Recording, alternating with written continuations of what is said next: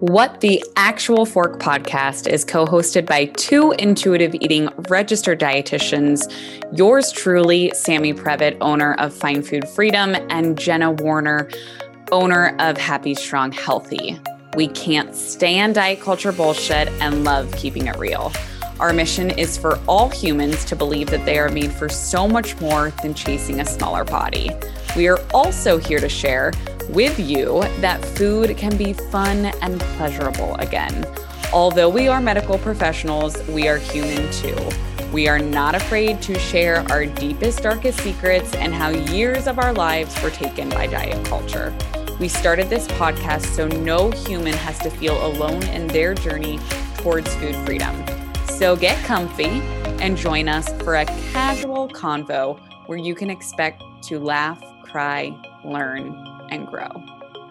Welcome back to another episode of the podcast. I am beaming with joy and excitement and out of breath, as you'll hear in the beginning of this episode as well, because of excitement and also because we are recording this in November, and apparently that's the stage of pregnancy that I'm in. But anyways, I am solo today. This is Jenna of Happy, Strong, Healthy.rd, and I had the opportunity to interview someone super special to me today. I interviewed Lauren Smith, who is a registered dietitian and the lead RD at Happy, Strong, Healthy.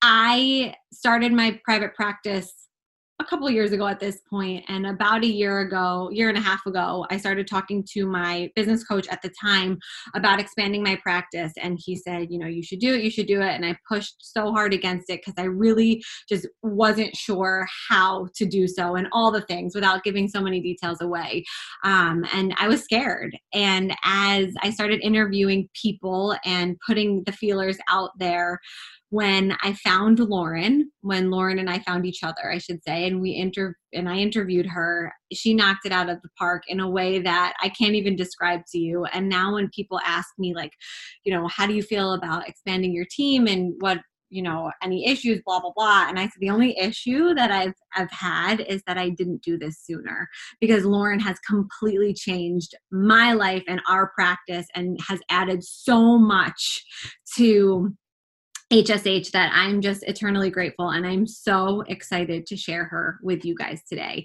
When you do listen to this, I think I will be close to maternity leave when we do have this slated to air, if not already on maternity leave, whatever that means as an entrepreneur. We're going to figure out. Stay tuned. I'm going to do an episode on it. But that being said, Lauren will be still accepting new clients one-on-one in group, and there's a link in her bio to learn more information about her nutrition services. So I want to put that out there now, because I hope you fall in love with her the way that I have after listening to this episode. In this episode, we touch on Lauren's unique experience as a dietitian in the field for a couple of years now. Lauren's experience is very different than mine, and she's worked in some really incredible different areas of the field, including eating disorders, right out of college, outpatient eating disorder clinic. In addition to currently, she works part-time in the hospital covering an addiction recovery and eating disorder clinic. And in this episode, what I really wanted to bring her on here for was to talk about that connection. It's super appropriate for the rebranding that Sam and I are currently doing right now. Again, this is November. And the connection between these two things is enormous. And it is so fascinating to hear her experience. And one of the things that really she touches on a lot is the difference between eating disorders and disordered eating, and the connection between addiction and recovery. In addition to that, we touched a ton on self-isolation during recovery and disorders and disordered eating. And that's something that we've not talked about on this podcast yet, but it is fascinating how that plays a role into these experiences. The other piece of this episode that I'm super excited to share with you guys comes towards the end. But we talk about the wins of the food freedom journey. And in this episode, I call it the Finding Food Freedom Journey, and then realized and laughed that that's Sammy's Instagram name, and it's fucking amazing. So Sam, you win there. It's amazing.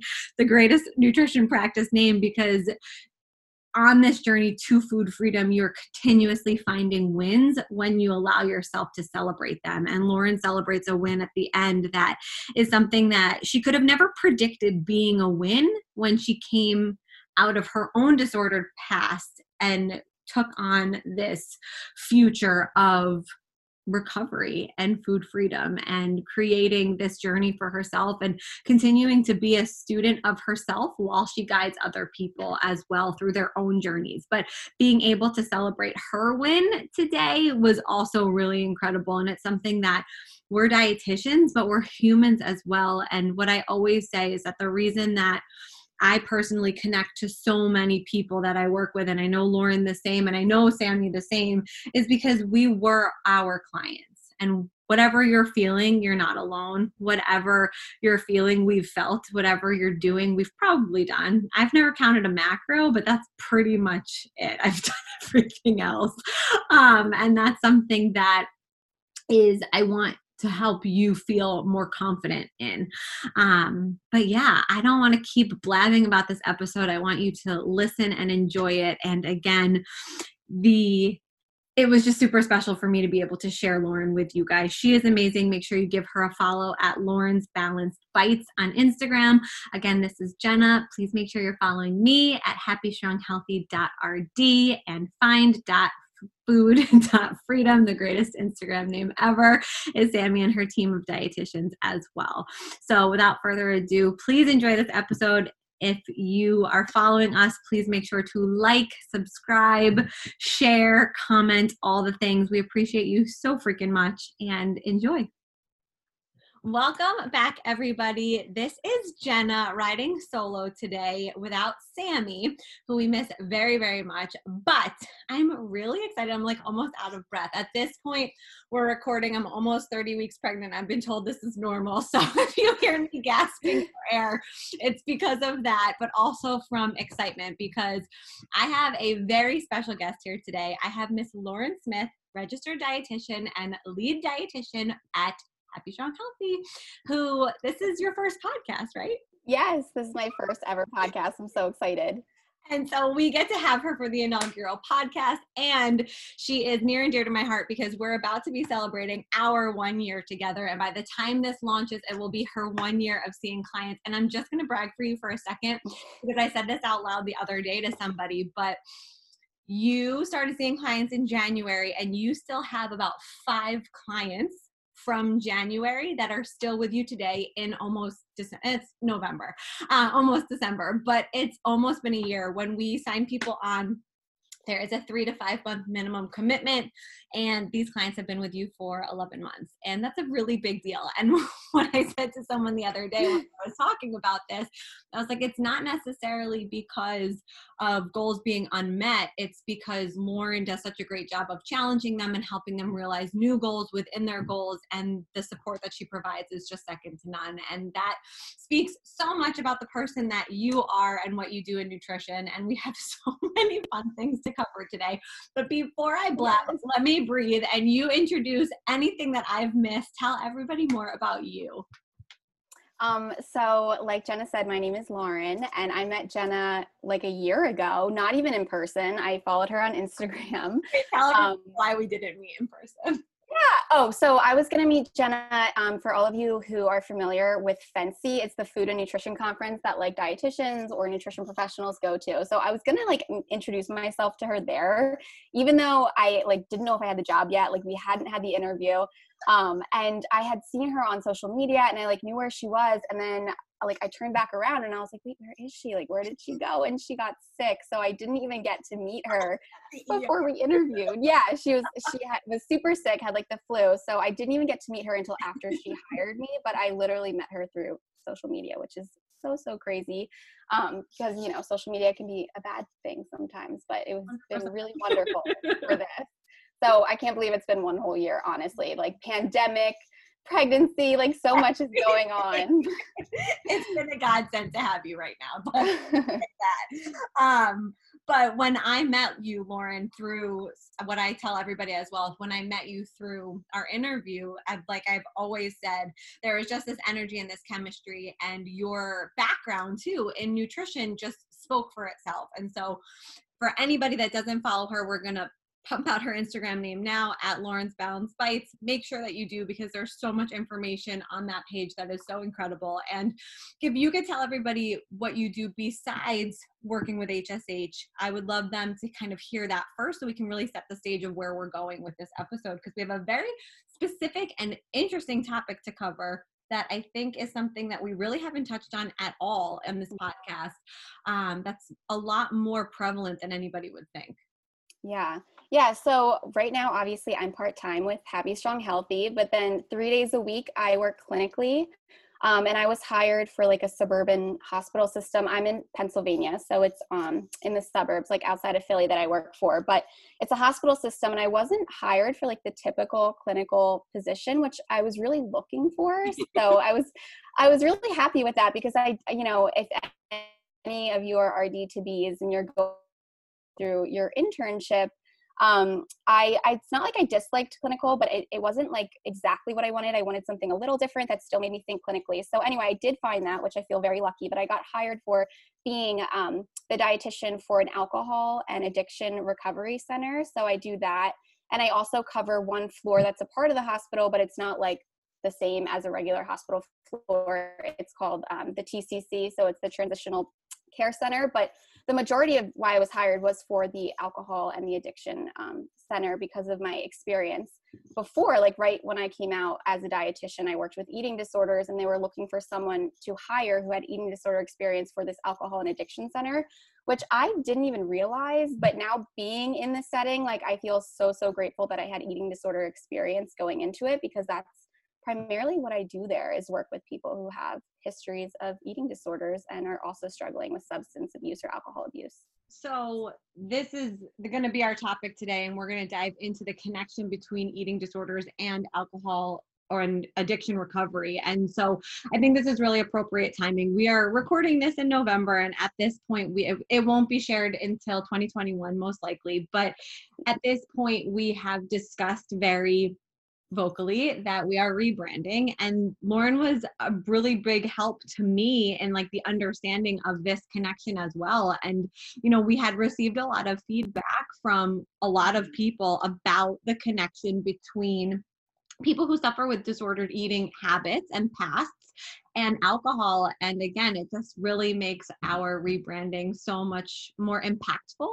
And again, I'm just going to apologize on behalf of Sam and I for, not looking at that angle before naming this podcast. But before we dive into the heavy stuff, because Lauren's a dietitian and a foodie, I have 4 really just important this or that questions that I need answered. And new one because of the food aspect. So I'm just going to get into it. Runny yolk or hard-boiled egg? Probably right now, hard-boiled egg, but I totally used to be a runny yolk person, but I go through phases. So right now, hard-boiled egg. I literally cannot stomach a hard-boiled egg yolk. I like the white one. But okay, soft shell or hard shell taco? This is not a new one, but I need to know. Soft shell, 100%. I agree with that. Cake or frosting? So like if you had the cupcake, do you go for, obviously we eat the whole thing, but is your preference the cake or the frosting? It's funny that I literally just had a birthday party this weekend, and I always go for the piece that has less icing. Like I know some kids like want like the rose. I want the cake part. Like I like icing, but not like a whole like chunk of it in my mouth. Definitely more cake. So going to be a question that we ask from now on, because I couldn't be on the other side more. All frosting. Oh my gosh. No. Peppermint mocha or pumpkin spice? Pumpkin spice. I could do it all year round. And then crunchy or smooth peanut butter? Crunchy, 100%. He's not here. We can celebrate that one. I know. So, I think that every time I listen, I'm like, what are they going to say? Well, we had Brie on recently, and you guys will have heard that episode already by this point, and she told us that she switched sides. And oh my gosh. I'm so sorry that I ever hated on crunchy. She's like, this is to show you that preferences can change. Which good. Is true. But so I know that you just did a really awesome article and presentation for your medical staff at the hospital, which is also amazing. Dietitians speak and educate doctors on nutrition topics, which is important for everybody to know here. But what is some of the information that you can share with us about this topic, and something that we can really kind of help people see the connection on the extreme level, but also, you know, what I kind of think we can probably get into today is really, again, relationship with alcohol and food, and how it impacts our lives in so many different ways. So I don't want to take any time away from you, and I want to hear your experience and the topic and anything that you want to share. Yeah. So again, I feel really, really lucky because I did not know like a whole ton about this until I was hired, which was almost a year and a half ago now, like at this position. So now I feel really, really comfortable, you know, with what I'm doing, and I understand it even more. But what I feel like the medical staff didn't understand was that there is a difference between eating disorders and disordered eating, but they're both very, very important. So almost every single person who walks through my facility has had some struggle with disordered eating. They may not have been diagnosed with an eating disorder, but they absolutely have struggled with food in their own type of way. And what I think the psychiatrists and the doctors or the nurse practitioner in this scenario at this facility didn't really understand is like the fragility like of the situation, and how one word or one counselor saying some sort of word of like, oh, focus on your fitness or focus on your food. And, you know, if you're, you know, trying to get healthier, like, let's really like go gung ho kind of thing about your food and your fitness, and how that can trigger them into a downward spiral with eating. So what I did with the presentation was really just bring awareness to how prevalent it is. And I've shared this with you, Jenna, before, but like if you go onto NEDA's website, like nearly 50% of individuals with an eating disorder are also abusing drugs and or alcohol. So that means, you know, 50% of the people who come into my facility that I'm working at have had a struggle with eating. And more times than not, when I'm meeting with them one-on-one, it's really interesting, but they'll share with me if they're comfortable. Like a lot of times they'll say like, food is my main problem, you know, but I'm not ready to address it. So I'm here for my other problem. And obviously they're both problems that, you know, they want to work on, but it's almost like they're not ready yet. So I kind of help them figure out where to go next kind of thing. But the biggest thing that medical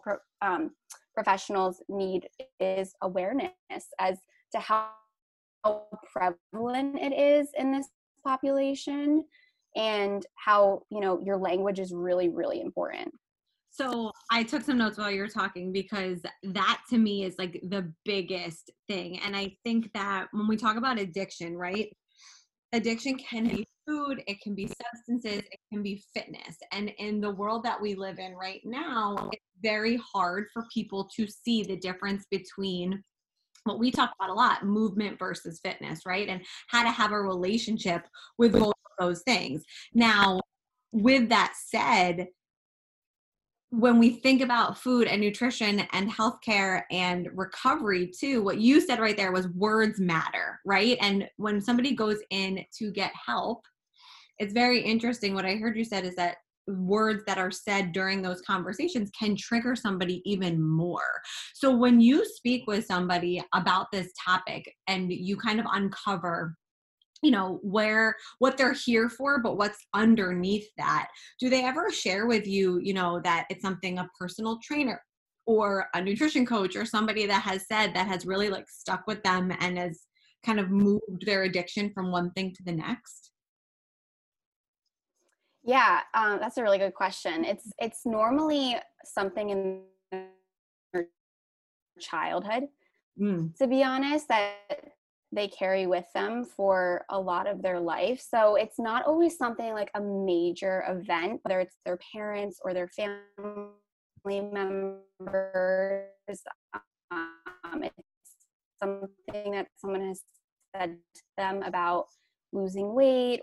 So it's not even like a trainer. It's definitely just family and normal scenarios. And it runs in the family too a lot of times, because I see their intake forms and their family history, and a lot of eating disorder history, you know, maybe their parent had it or their uncle, and then same with substance abuse or alcohol abuse. So I would say it really stems from home.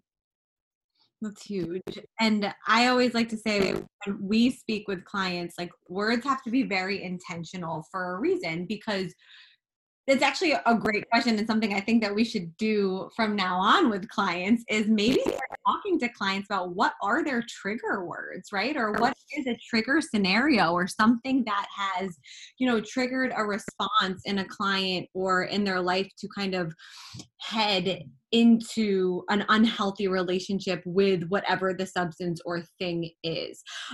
In your experience, do you find that the eating disorder comes first or second? I definitely would say first. Wow. Okay. I really would, because like I said, a lot of them come in and they say like, this was my problem.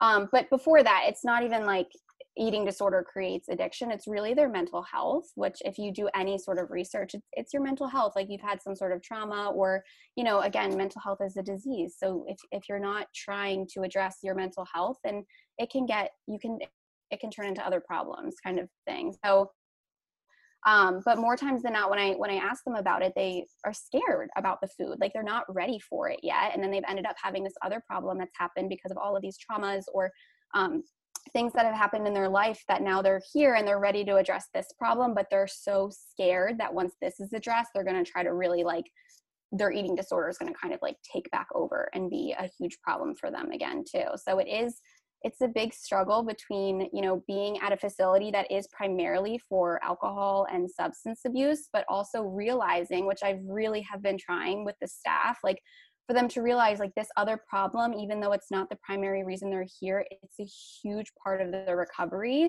and taking care of themselves. So we have to make sure that we set them up with services for when they leave, to do an IOP or work with a therapist who has dual addiction and eating disorder experience, so that they're getting exactly what they need, because you don't want to leave that one hanging, because it's not just going to go away. First of all, it makes me so happy that you're there, because how many recovery type centers they don't have a dietitian on staff, right? So many. So the people in this facility are already so lucky to be there. And it's a testament to the work that you're doing and how much you're researching it too. So if you have a doctor that's okay, I hear you, Lauren Smith, dietitian, but what am I supposed to do to change my words? I mean, listen, bedside manner is a big deal. And maybe this doctor or person or healthcare professional doesn't necessarily know what's hurting somebody or what to do, but is there anything that you tell the staff you don't talk about, especially knowing our diet culture right now, right? Knowing that everywhere, and knowing that it's in healthcare as well, and human beings have their own internal biases. Where do you start talking to people who don't really know anything about it? Oh my gosh. Yeah. When I came into this position, I was like, oh my gosh, we have a lot of work to do, because, and again, it's nothing against the staff, but the psychiatrist, for instance, had anyone who was screened who had a history of an eating disorder isolate at meals and sit alone at the nursing table. And, with the experience I had prior to this job with eating disorders, isolation is the last thing you want for someone who's doing something traumatic. What the psychiatrist didn't realize is eating in general is traumatic, and then isolating them so that we can observe everything that they're eating is not helping them. It's stressing them out, and they can't even feel normalized in that facility. And they would come to me and they'd be like, well, people are asking why I'm not eating with everyone else, and why I'm have to sit at the nursing station. But so the first thing I did was cannot isolate these people, but we can help with beginning steps. So it's pretty interesting with my first consult with a lot of these eating disorder people. I think especially people who suffer with binge eating disorder, they think I'm gonna come in and be like, you need to eat healthier and here's what you're doing wrong. But it's literally, we don't even talk about that. I just ask them how they're feeling and how they were eating before they came in, and then I help give them really solid beginning steps of what they can do while they're here, because it is like institutionalized food. So I help them, you know, with what they can do when they're there. And then I give them resources for what they can do when they leave. But the first thing I did was take away that like criteria of isolating the patients with eating disorders and putting them at tables by themselves, because that was definitely not helping anyone. That is so smart and incredible. And honestly, it sounds to me like intuitive eating, the intuitive eating principles really line up very well with a recovery plan for these patients. And so again, like I feel like I keep going back to the same thing, but I think it's so important to continue to put this out there, that it is such a blessing that Lauren is being consulted in a facility like this. And it's not the norm, because if a percentage, I don't want to toss a percentage out there, but if a percentage of dietitians still don't know what intuitive eating is, do we think that doctors and psychiatrists, for the most part, for like the large, you know, the large group of them, have any idea what intuitive eating principles really are? They probably don't, but it sounds to me like implementing intuitive eating strategies and the 10 principles is actually exactly what these people need. Is that something that's ever discussed with your staff? And it's yes, and it's actually it's so unfortunate, because right before COVID started, like I haven't even been going to the facility, it's all been telehealth over Zoom. But right before the pandemic hit, I was going to start to run a group, like a small group, with everyone who came in who had screened for an eating disorder, so that I could, like, you know, go through education and intuitive eating. And I was really looking forward to it. But that totally got put on pause because of COVID, because I can't even be there, and I don't want to start that out like virtually. So we'll see what happens, but that would be my goal, to do an intuitive eating like group with the people who come in with eating disorder screening. That is amazing, and would be like groundbreaking for this world. Like no one's doing that, to my knowledge. If someone else is doing that, I don't mean to offend. This is the first time that I've heard that, and I think that that's incredible.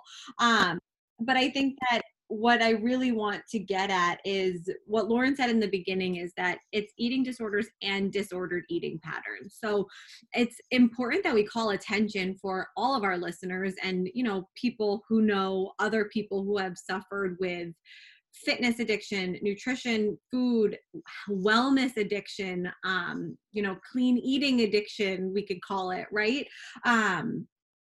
Substance abuse, so on and so forth, that there is a connection. I think you said there's 50% of a connection, that you jump from addiction to addiction if you don't address the problem, right? And for a lot of what we're learning right now is the trauma starts at a young age and it gets buried, and then it gets covered in one type of addiction, and then it seems to jump as a trend. Not for everybody, I'm not generalizing, but for the topic that we're discussing and the patients that you do see, it seems to be that type of trend. And so if you're listening right now and you feel like this is something that you need more information on, Lauren, what type of resources would you recommend? Probably NEDA for sure. Which is the National Eating Disorder Association? Yes, National Eating Disorder Association. That website is amazing. It answers so many of your questions for eating disorders and disordered eating, and like what are the signs and all of that. And then another website I just stumbled upon is the Substance Abuse and Mental Health Services Administration. So I get a lot of my information there too, for like statistics for like eating disorders and substance abuse and alcohol use disorder. So that's a really good resource. And then recoveryfirst.org is a really good resource. So if, I mean, we could probably link those in like the show notes. But those are great. So that was, I mean, a pretty heavy topic, and something that it's just important to call attention to. Now, I want to switch gears quickly, and I want people to learn more about you and your story with nutrition. I should have done this first and I didn't. So sorry. I'm alone today And I this is like one of my first solo interviews, but I want to learn more about you and why, maybe if there was a connection in your own personal experience that really made it so that eating disorders and this recovery type nutrition is something that you are so passionate about. Because anytime we have somebody that comes to HSH and I pre-screen them, even if I had spaces available, if they trigger me for any type of eating disorder recovery or addiction, I push only for Lauren, and it's because of your experience in this field. And I'm just curious if there is something in your past, in your history, that has really made a strong connection for you, something with a close friend or family member, anything that, our listeners would really take away something from. Yeah. So I definitely did not think I would be in this space. I feel like, I don't know if you can remember, Jenna, like going through school and your internship, like all of my professors, almost all of them, I don't want to say all of them, but almost all of my professors and preceptors were like, eating disorders are so hard. Eating disorders are so hard. That's such a hard space to be in. So being me, like a little like dietetic student, I was like, oh my gosh, well, this sounds really hard. Like everyone's saying this is really, really hard. And, no one was saying like, this is amazing. This is such a great field to be in. So we need you. yeah, exactly. So I did not think I would be here because, again, I was told it was really, really hard. And everyone who talked about it sounded like it was super, super stressful. But I couldn't say more of the opposite. Like, I'm so happy that my path got me here. So I guess answering your question, like, I wasn't even going to do nutrition. When I was in high school, I actually applied for athletic training. I was always an athlete. Played soccer like my whole life growing up. I loved nutrition after an injury. I kind of got really into it to like recover faster. And it did take an extreme for sure in high school, but I still, I liked nutrition, but I still was like athletics. I was going to do athletic training, did it for a full year.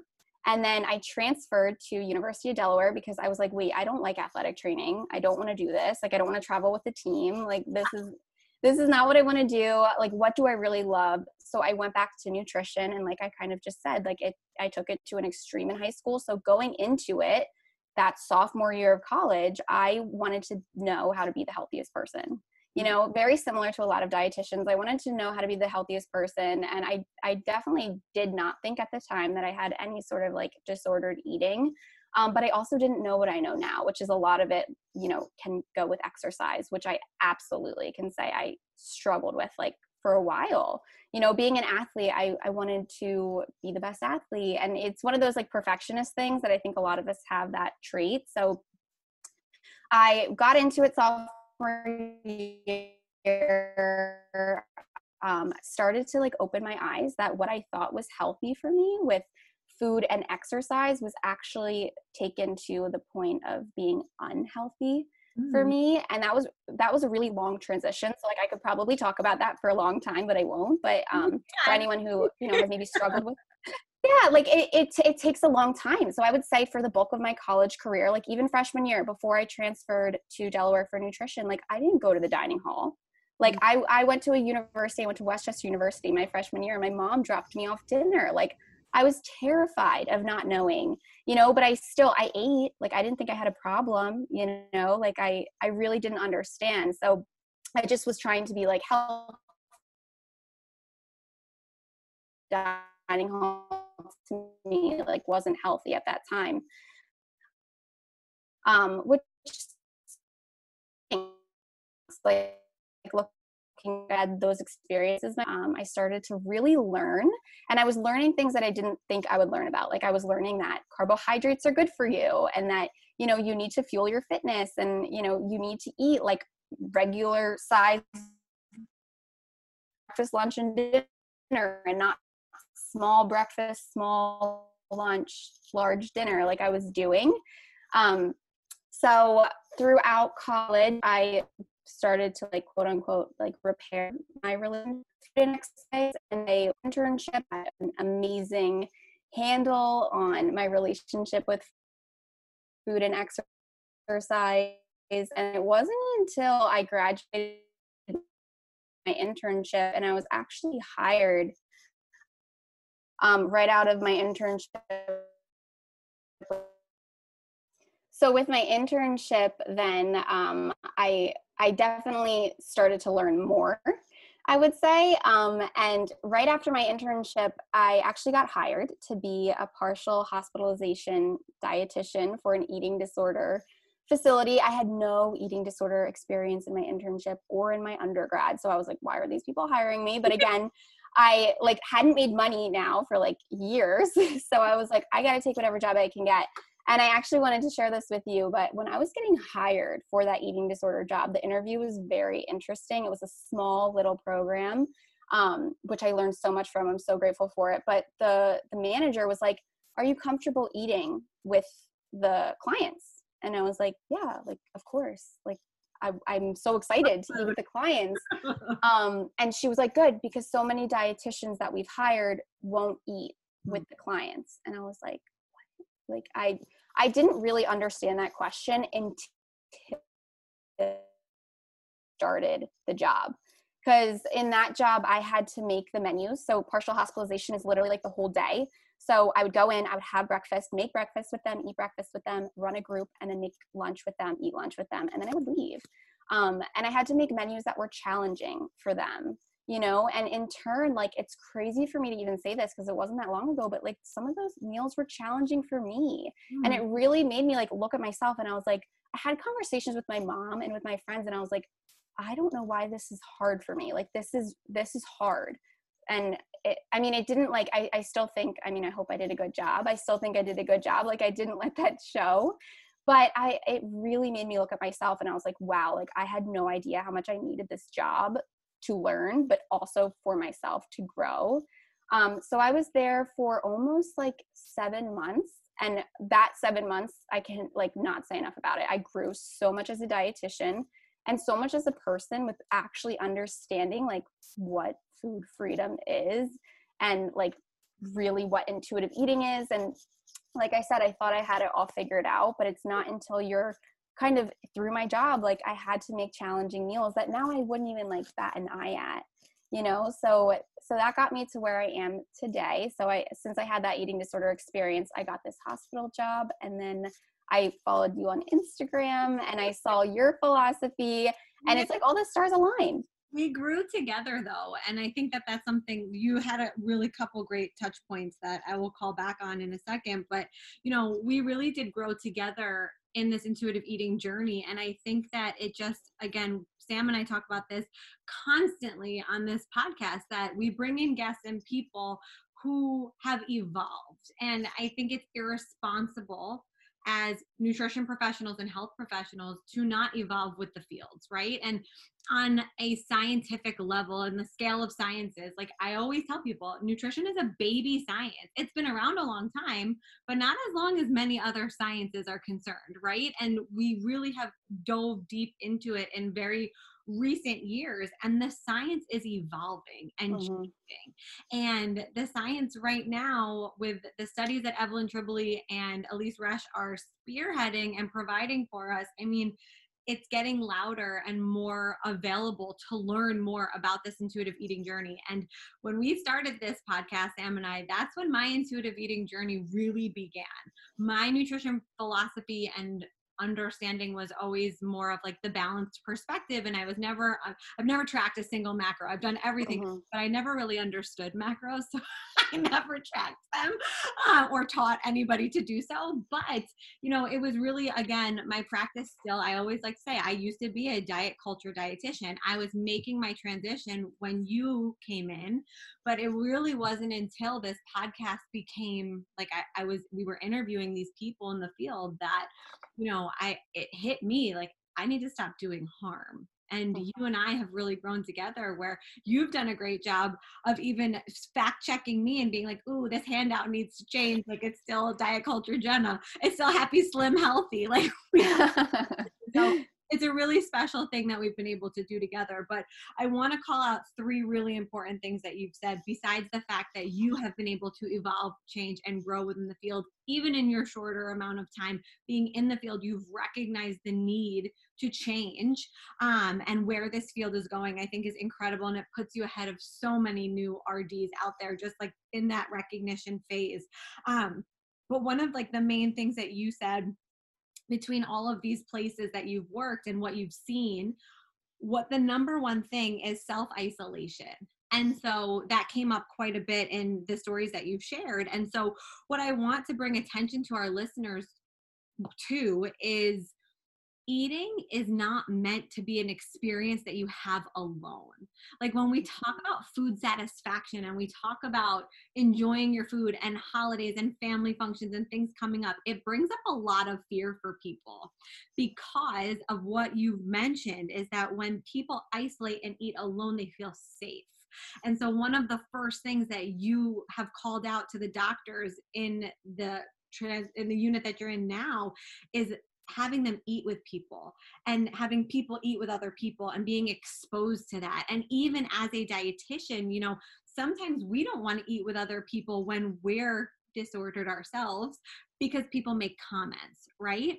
And so I remember, you know, the exact same when I worked for ShopRite.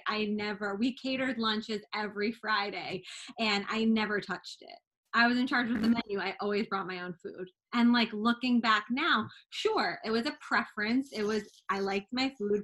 If that was the truth, fine. That was not the fucking truth. Like I was terrified of eating the food that came from the catering department, right?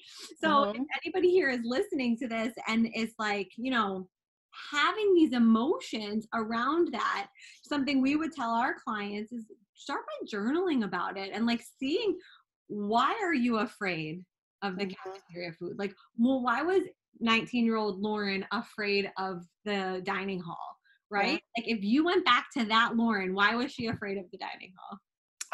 So like you said, I never did macros. I didn't even like really count calories. I got obsessed with like clean eating. Like when I got that injury in high school, and if you Google like nutrition diet or like nutritious diet, like it's like fruits, vegetables, like no this, and this. So like I, you know, like took that literally. And I just was like, okay, I need to know everything that I'm having, and I'm going to pick like everything's going to be whole grains and blah, blah, blah, blah. And like, yeah. So I did that for years, like junior year of high school, senior year of high school, freshman year of college. I tried, but I didn't intentionally try to underfuel, but with limiting myself so much, I was underfueling, and my anxiety was the worst it had ever been, which led also to more self-isolation. So it was like, I didn't even know I was in this cycle because I was like, I'm being healthy. And, you know, you guys have talked about this before in the podcast, but people would say to me like, oh, like, you know, I wish I could have your willpower, or I wish I could order the salmon salad, you know, when we're out at the bar, pub, food place. And I like was really like fed by that. So I continued to do that. And it wasn't until I transferred, learned more, and also was like, wait, I like want to have fun in college. Like, what am I doing? Like, I want to have fun, you know, like I want to go out with my friends. So I feel so grateful for the friends that I had in college, because it was like, they were so great that I was like, I'm not missing out anymore. And I started to grow. And I also became a better soccer player in college because of it, because I was like fueled. Performance, eating for performance. Yes, I had no idea, but yeah, it's been such a crazy thing to look back on, but that's why I'm so grateful for that initial eating disorder job. So for anyone out there, don't feel like you need to have experience to go into any sort of field, because I learned so much, not even about the field, but about myself. And like, I truly believe that happened for a reason, because I needed it too. It's incredible. And I talk about this with clients. I don't think I've ever mentioned it on the podcast before, but during quarantine, Matt and I watched all of the Down to Earth Zac Efron series. And my favorite episode was, and I'm not recommending this show for any of its nutritional recommendations, my favorite episode is the one where they're in the blue zone in Italy and they interview this older man who's in his hundreds. And one of the things that he said was his key to longevity, because in the blue zones, if you're not familiar with it, it's like these populations or these cities across the world where the population in this one city or area zone has like the highest percentage of people over 100 years old. And so they interviewed this man and he talked about, you know, one of the main things was having purpose in your life, not being your diet. You know, your purpose is not to lose weight and be on a diet. That he didn't say that, but that's what I heard. And the other thing that he mentioned that was huge was family meals.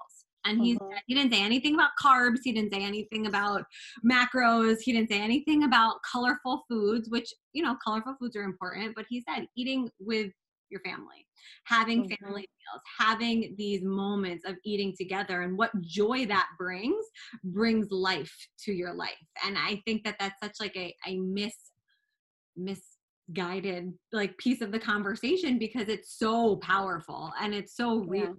That's really something that you've hit on in such a great way in this episode, and something that we can all really evaluate on. I know we get busy and sometimes eating alone is fine, but it's also something to challenge yourself on, you know, especially right now we're recording as the holidays are coming up, and you guys will be listening as the holidays close. You know, how were they for you, right? And how was eating in a group of people? And if that brought something up for you after listening to this episode, you know, definitely worth going back and looking at deeper. The other thing that, the other two things that I think that you made such an incredible job of pointing out is that disordered eating and eating disorders are not the same, but they're both problematic and you can get treated for both. Right. And so seeking help, if you're having these feelings or thoughts that don't feel right and are taking up so much brain space, or if you're like, I can't eat that, it has a gum in it. I had someone tell me that once and I was like, what is the gum? Like, please explain it to me, because I can't. Oh my gosh. Anyways, you know, if that's you, knowing that the stress that you're putting on yourself about the ingredients in your foods is actually harming your health, potentially more. So that there is treatment and there are resources available for both. Dietitians, Find Food Freedom and their dietitians, and Happy Strong Healthy and us are here for you. In addition to, there's plenty of dietitians and through insurance and so on and so forth. But the last thing that you said that ties into this as well, that I just think is so important to continue to like hone in on, is if you are feeling uncomfortable, if you've taken a long time, if you recognize that you couldn't see the disorder when you were in it, but there's still like shreds of it, you know, knowing that recovery takes time, but you don't have to do it alone because resources are available. Nobody is meant to get through this journey by themselves. I think you nailed that. Thank you. Yeah. I so badly wish, like, looking back, that I had heard like your podcast, honestly, like back then, because I would have never, like I said, you know, you can be so like you can be so in your own bubble and, you know, think that you're doing all the right things, but kind of like in my core, like I was like, I'm so anxious. Like, I don't know what's going on. And then, you know, once you're exposed and you learn, it's like this whole beautiful side to life.